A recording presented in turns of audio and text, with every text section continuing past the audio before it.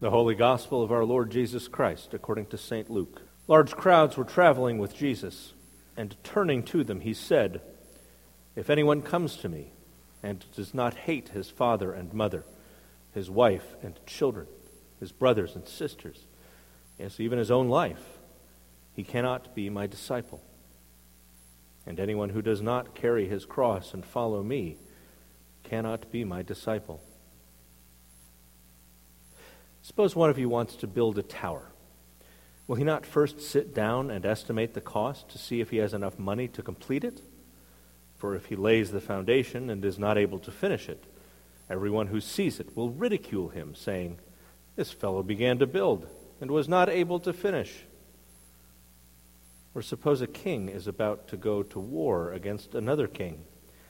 Will he not first sit down and consider whether he is able with 10,000 men to oppose the one coming against him with 20,000?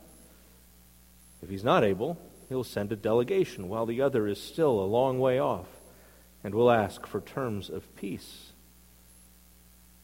In the same way, any of you who does not give everything he has cannot be my disciple.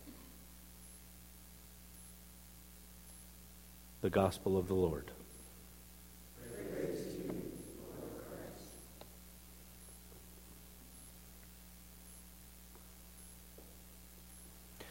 In the name of the Father, and of the Son, and of the Holy Spirit.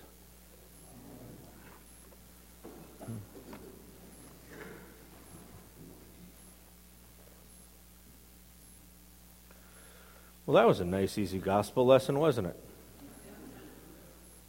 You know, you encounter these people, and all they know about Jesus is that they've seen these pictures of him where he looks like some Swedish guy in a bathrobe who wouldn't hurt a fly. They talk about this gentle Jesus, meek and mild. I'm like, have you read what the guy said? If anyone comes to me and doesn't hate his father and mother, his wife and children, his brothers and sisters, even his own life, he can't be my disciple. In fact, if you're not able to pick up your cross, i.e. an instrument of a torturous death, if you're not willing to strap an electric chair on your back and carry that around and follow me, you can't be my disciple. Now, we should be clear. There is a figure of speech here. There is a Semitism, a way of speaking that would have been commonly understood by Jesus' hearers. So when he said in Aramaic, if anyone comes and doesn't hate his father and mother, he didn't actually mean you have to have everlasting scorn and contempt for your father and mother, your wife and your children. I have teenagers. That doesn't seem like such a heavy lift sometimes. But that's not what that means, really. It doesn't mean you have to hate. It just means you have to prefer God to all of these. Which doesn't really make it all that much easier, does it? Right? Like, okay, I don't have to hate my wife, but I do have to put God ahead of my wife, and my father, and my mother, and my children, and even my own life. Well, it especially doesn't help much when you look at the end of the passage, what he says. In the same way, any of you who doesn't give up everything he has cannot be my disciple. So times like these, when I come across a gospel reading like this, I say, let's go and see what the Old Testament reading has to say today. Maybe there's something there that'll be easier to preach on. Okay, so Jeremiah chapter 18, the word came to Jeremiah from Yahweh, go down to the potter's house, and there I'll give you my message. Oh, this is nice. It'd be like arts and crafts day. So they go down to the potter's house, and I go to the potter's house, and I see him working at the wheel, and all's well. But the pot he was shaping from the clay was marred in his hands. And so the potter formed it into another pot, shaping it as seemed best to him. And then the word of Yahweh came to me, "Hey, house of Israel, my people, who says I can't do with you just like the potter does with this clay? I mean, like clay in the potter's hand, that's just like what you are in my hand. And if any time, my people, listen to this, if at any time I announce that a kingdom or a nation is going to be uprooted, it's going to be torn down and destroyed, but then if it repents, did you guys read Jonah? If it repents, then I'll relent and I won't inflict upon it the disaster that I had planned. But see, if at another time, right, this reminds you of the story Jesus tells about the two brothers where the dad says, you guys get your lazy butts out of bed and get out there in the field to work. And the one brother says, no, I'm going back to bed. And the other one says, sure, Dad, right there. Then the first brother says, fine. And he grumbles his way out and he starts working. Whereas the one who said, I'll be right there, rolled back over and went back to sleep. So if you got a situation where this nation that is going to be built up and planted does evil in my sight and doesn't obey me, well, then I'm going to reconsider the good that I had intended to do for it. So, Jeremiah, here is what I have for you to say to the people of Judah and to those living in Jerusalem. This is what Yahweh says. Look, I'm preparing a disaster for you, devising a plan against you. Like the potter took this misshapen, malformed pot and threw it in a pile and mashed it up again so that he could start over. So turn from your evil ways, each one of you. Reform your ways. Reform your actions. Well, that's not much better, is it? How about Paul? Paul's always got something cheerful to say. Sometimes. All right, so okay. Here, all right. Shortest letter, that should be good too, right? Shortest letter, one of the one-chapter books in the New Testament. And Paul's writing to Philemon, our friend, and our fellow worker, and Apphia and Archippus, our fellow soldier, this church that meets in your home. Okay, so this is Paul writing one of these neat little letters to a church. And he always thanks God as he remembers them in their prayers. He talks about how wonderful they are and how your love has given me great joy and encouragement because you, brother, have refreshed the hearts of the saints. Well, wait a minute. Maybe this isn't a letter to the whole church. This seems like it's a letter just to Philemon. He says it's to the church that meets in your home, but then he addresses Philemon directly. So basically he's got this letter that he wrote to this guy, this one guy, Philemon, and call him Phil. So Paul writes a letter to Phil. But this letter that he wrote to Phil is being read in front of Phil's whole church that meets in his house with all the people who know him well. Apphia might be a sister of Philemon, I don't know. But I know that Paul is saying these wonderful things, and he says, you know, Phil, even though in Christ I could be bold and order you to do what you ought to do, yet I appeal to you on the basis of love. So I, as Paul, an old man, and now also a prisoner of Christ Jesus, he's really tugging on the heartstrings there, I appeal to you for my son Onesimus, who became my son while I was in chains. Formerly he was useless to you, but now he's become useful both to you and to me. We don't know all the details of the backstory here. Some people think that Onesimus was a runaway slave, one of Phil's slaves who ran away, found his way to Paul, and then somehow came to faith while he was with Paul. It's probably more likely that Phil was so fed up with Onesimus, he says, go and help Paul. I'm sick of you. You're too much trouble. Maybe Paul can straighten you out. Sometimes that happened when there was a conflict between a master and a slave. They would bring in a third party to try to resolve things. We don't know. What we do know is that this slave, Onesimus, name means useful, became useful to Paul while he was imprisoned for the sake of the gospel. In fact, Onesimus came to faith. And Paul says, so he used to be useless to you, but now he has become useful both to you and to me.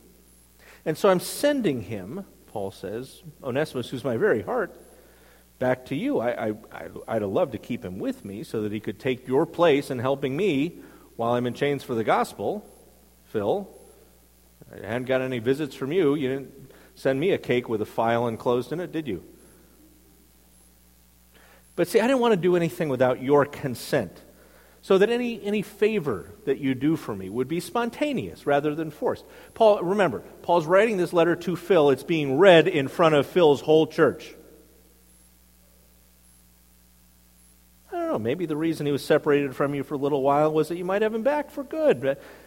Maybe not have him be your slave anymore.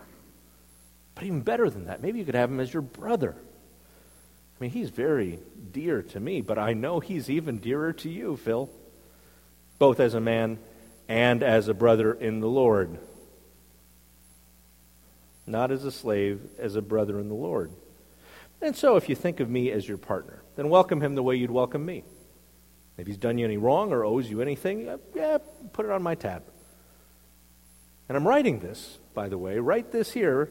This is me, Paul, writing this sentence in my own hand so that you know this is me writing this letter to you, Phil, this letter that's being read in front of your whole church. And I do wish, my brother, that I may have some benefit from you in the Lord. Refresh my heart in Christ, and confident in your obedience, I write to you knowing that you will do even more than I ask. Imagine you are in Phil's church, and you're sitting behind him while this letter is being read. You see him slinking lower and lower and lower in his pew. Paul is so smart. He's so brilliant. And this isn't the only place he does this, where he just rhetorically maneuvers the person he's talking to into a place where they can't do anything except what Paul wants them to do. Oh, one more thing Paul says. By the way, prepare a guest room for me, because I'm going to be coming by. I hope soon to be restored to you in answer to your prayers. In other words, I'm going to check up on whether you did this.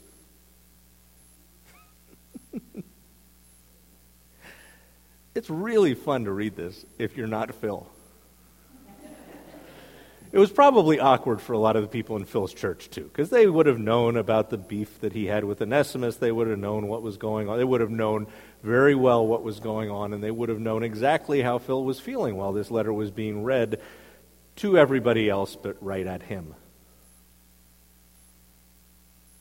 But if you're Philemon, if you're Phil,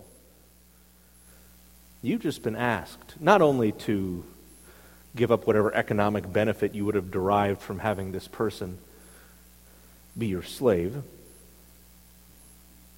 You're not only asked to give up whatever, and it's speculated that maybe Onesimus had stolen some money or something, but you are asked to lose a great deal of face. The Roman Empire, a slave who ran away from his master could be killed. It was not thought twice about. They're saying, Philemon, you have an opportunity here to do the right thing. It's going to cost you.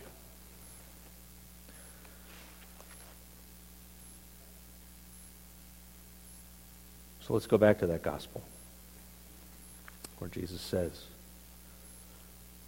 the same way any of you who does not give up everything he has cannot be my disciple. Paul didn't ask Philemon to give up everything he had. He did ask him to give up his claim on Onesimus and whatever he was owed. Incidentally, the happy ending to that story is that we read in the early 2nd century about a bishop of Ephesus named Onesimus. Maybe it was this Onesimus himself. Maybe it was a name that got popular because Onesimus came to be seen as a respected and valued member of the community. But Philemon had to give up something, regardless of whether he should have had it in the first place. For him, it was a sacrifice. And once again, just like he keeps doing, God gives us no other choice.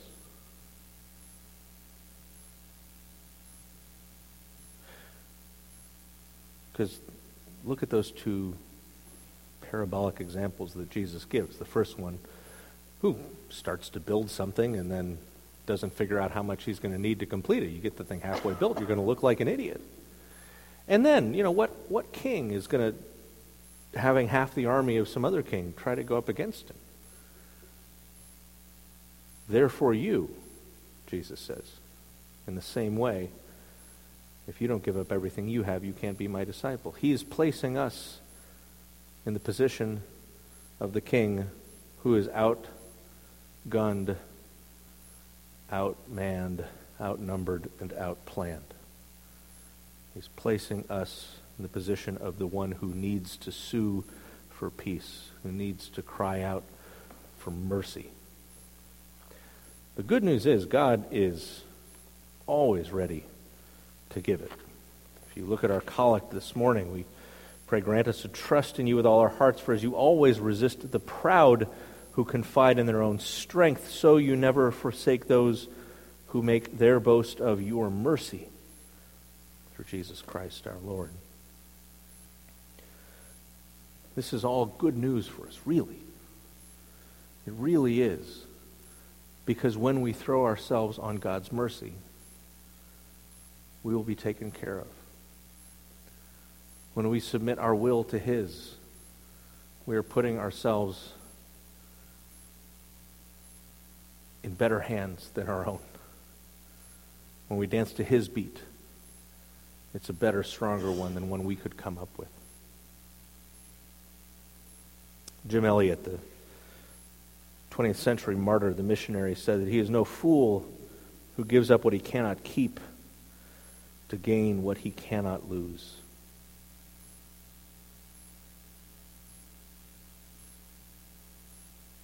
And so the question that you may have, certainly the one that was bugging me all week, is what is that?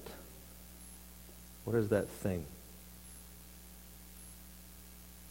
Bill Maloney says, tell me, what is your secret? What's on your blistered soul?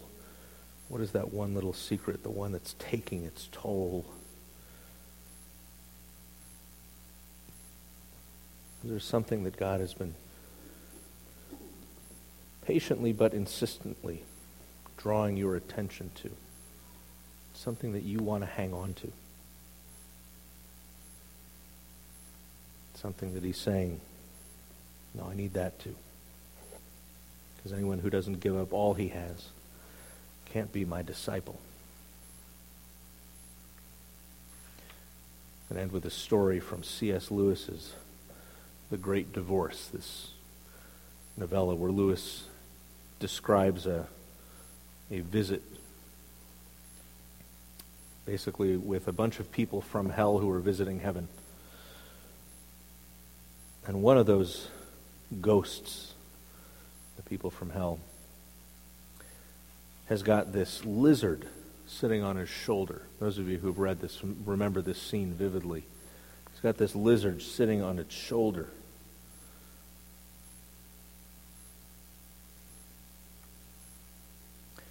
And this ghost is encountered by an angel. The ghost says to him, yeah, I told the lizard that his stuff would not do here. He'd have to be quiet if he came here, and he insisted on it. But he won't be quiet. He won't shut up. He won't leave me alone. So I'm just going to have to go back. And the angel says, well, you want me to make him quiet? Well, of course I would, said the ghost. All right, then I'll kill him, said the angel, taking a step forward. Whoa, look out, you're burning me. Keep away, said the ghost, retreating. Well, don't you want him killed, said the angel. You didn't say anything about killing him at first. I hardly meant to bother you with anything so drastic as that. That's the only way, said the angel, whose burning hands were now very close to the lizard. Shall I kill it? Well, that's a further question. I'm quite open to consider it, but it's a new point, isn't it? I mean, for the moment, I was only thinking about silencing it, because up here, well, it's so embarrassing. May I kill it? Well, there's time to discuss that later. There is no time. May I kill it? Please, I never meant to be such a nuisance. Please, really, don't bother. Look, it's gone to sleep of its own accord. I'm sure it'll be all right now. Thanks ever so much. May I kill it? Honestly, I don't think there's the slightest necessity for that. I'm sure I should be able to keep it in order now. I think the gradual process would be far better than killing it. The gradual process is of no use at all. Don't you think so? Well, I'll think over what you've said very carefully. I honestly will. In fact, I'd let you kill it now, but as a matter of fact, I'm not feeling frightfully well today. It would be silly to do it now. I need to be in good health for the operation. Some other day, perhaps. There is no other day. All days are present now. Well, get back. You're burning me. How can I tell you to kill it? You'd kill me if you did. It's not so. Well, you're hurting me now. Well, I never said it wouldn't hurt you. I said it wouldn't kill you. Oh, I know. You think I'm a coward. But isn't that? Really, it isn't. I say, let me run back by tonight's bus. I'll get an opinion from my own doctor. I'll come back the first moment I can. Now, this moment contains all my... And it goes on and on and on and on. And then finally, the angel says, have I your permission? Oh, I know it'll kill me. It won't. But supposing it did. You're right, the ghost says. It would be better to be dead than to live with this creature. Then I may? Damn it, blast you. Go on, can't you? Get it over. Do what you like, bellowed the ghost, but ended whimpering, God help me. God help me. The next moment the ghost gave a scream of agony such as I never heard on earth. The angel closed his crimson grip on the reptile, twisted it while it bit and writhed, and then flung it broken-backed on the turf. For a moment I could make out nothing distinctly. But then I saw between me and the nearest bush, unmistakably solid, but growing every moment solider, the upper arm and the shoulder of a man. Then, brighter still and stronger, the legs and hands, the neck and golden head materialized while I watched. And if my attention had not wavered, I should have seen the actual completing of a man, an immense man, not much smaller than the angel. But what distracted me was the fact that at the same moment, something seemed to be happening to the lizard. At first I thought the operation had failed, so far from dying, the creature was still struggling and even growing bigger as it struggled. But as it grew, it changed. Its hinder parts grew rounder. The tail, still flickering, became a tail of hair. Suddenly I started back, rubbing my eyes. What stood before me was the greatest stallion I've ever seen. Silvery white, but with mane and tail of gold. It was smooth and shining, rippled with swells of flesh and muscle, whinnying and stamping with its hoofs. The new-made man turned and clapped the new horse's neck. It nosed its bright body. Horse and master breathed into the other's nostrils. The man turned from it, flung himself at the feet of the angel and embraced them. And when he rose, I thought his face shone with tears, but it may only have been the liquid love and brightness which flowed from him. In joyous haste, the young man leaped upon the horse's back. Turning in his seat, he waved a farewell and then nudged the stallion with his heels. They were off before I well knew what was happening. They were only like a shooting star far off on the green plain, soon among the foothills of the mountain, into the rose brightness of that everlasting morning.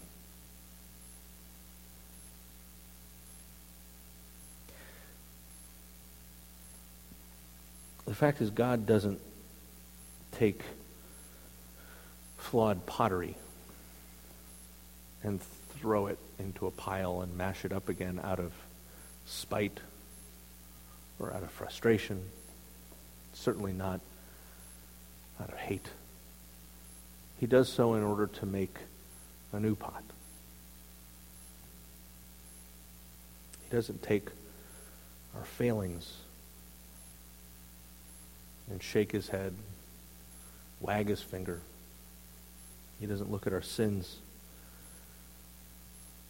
and turn away from us.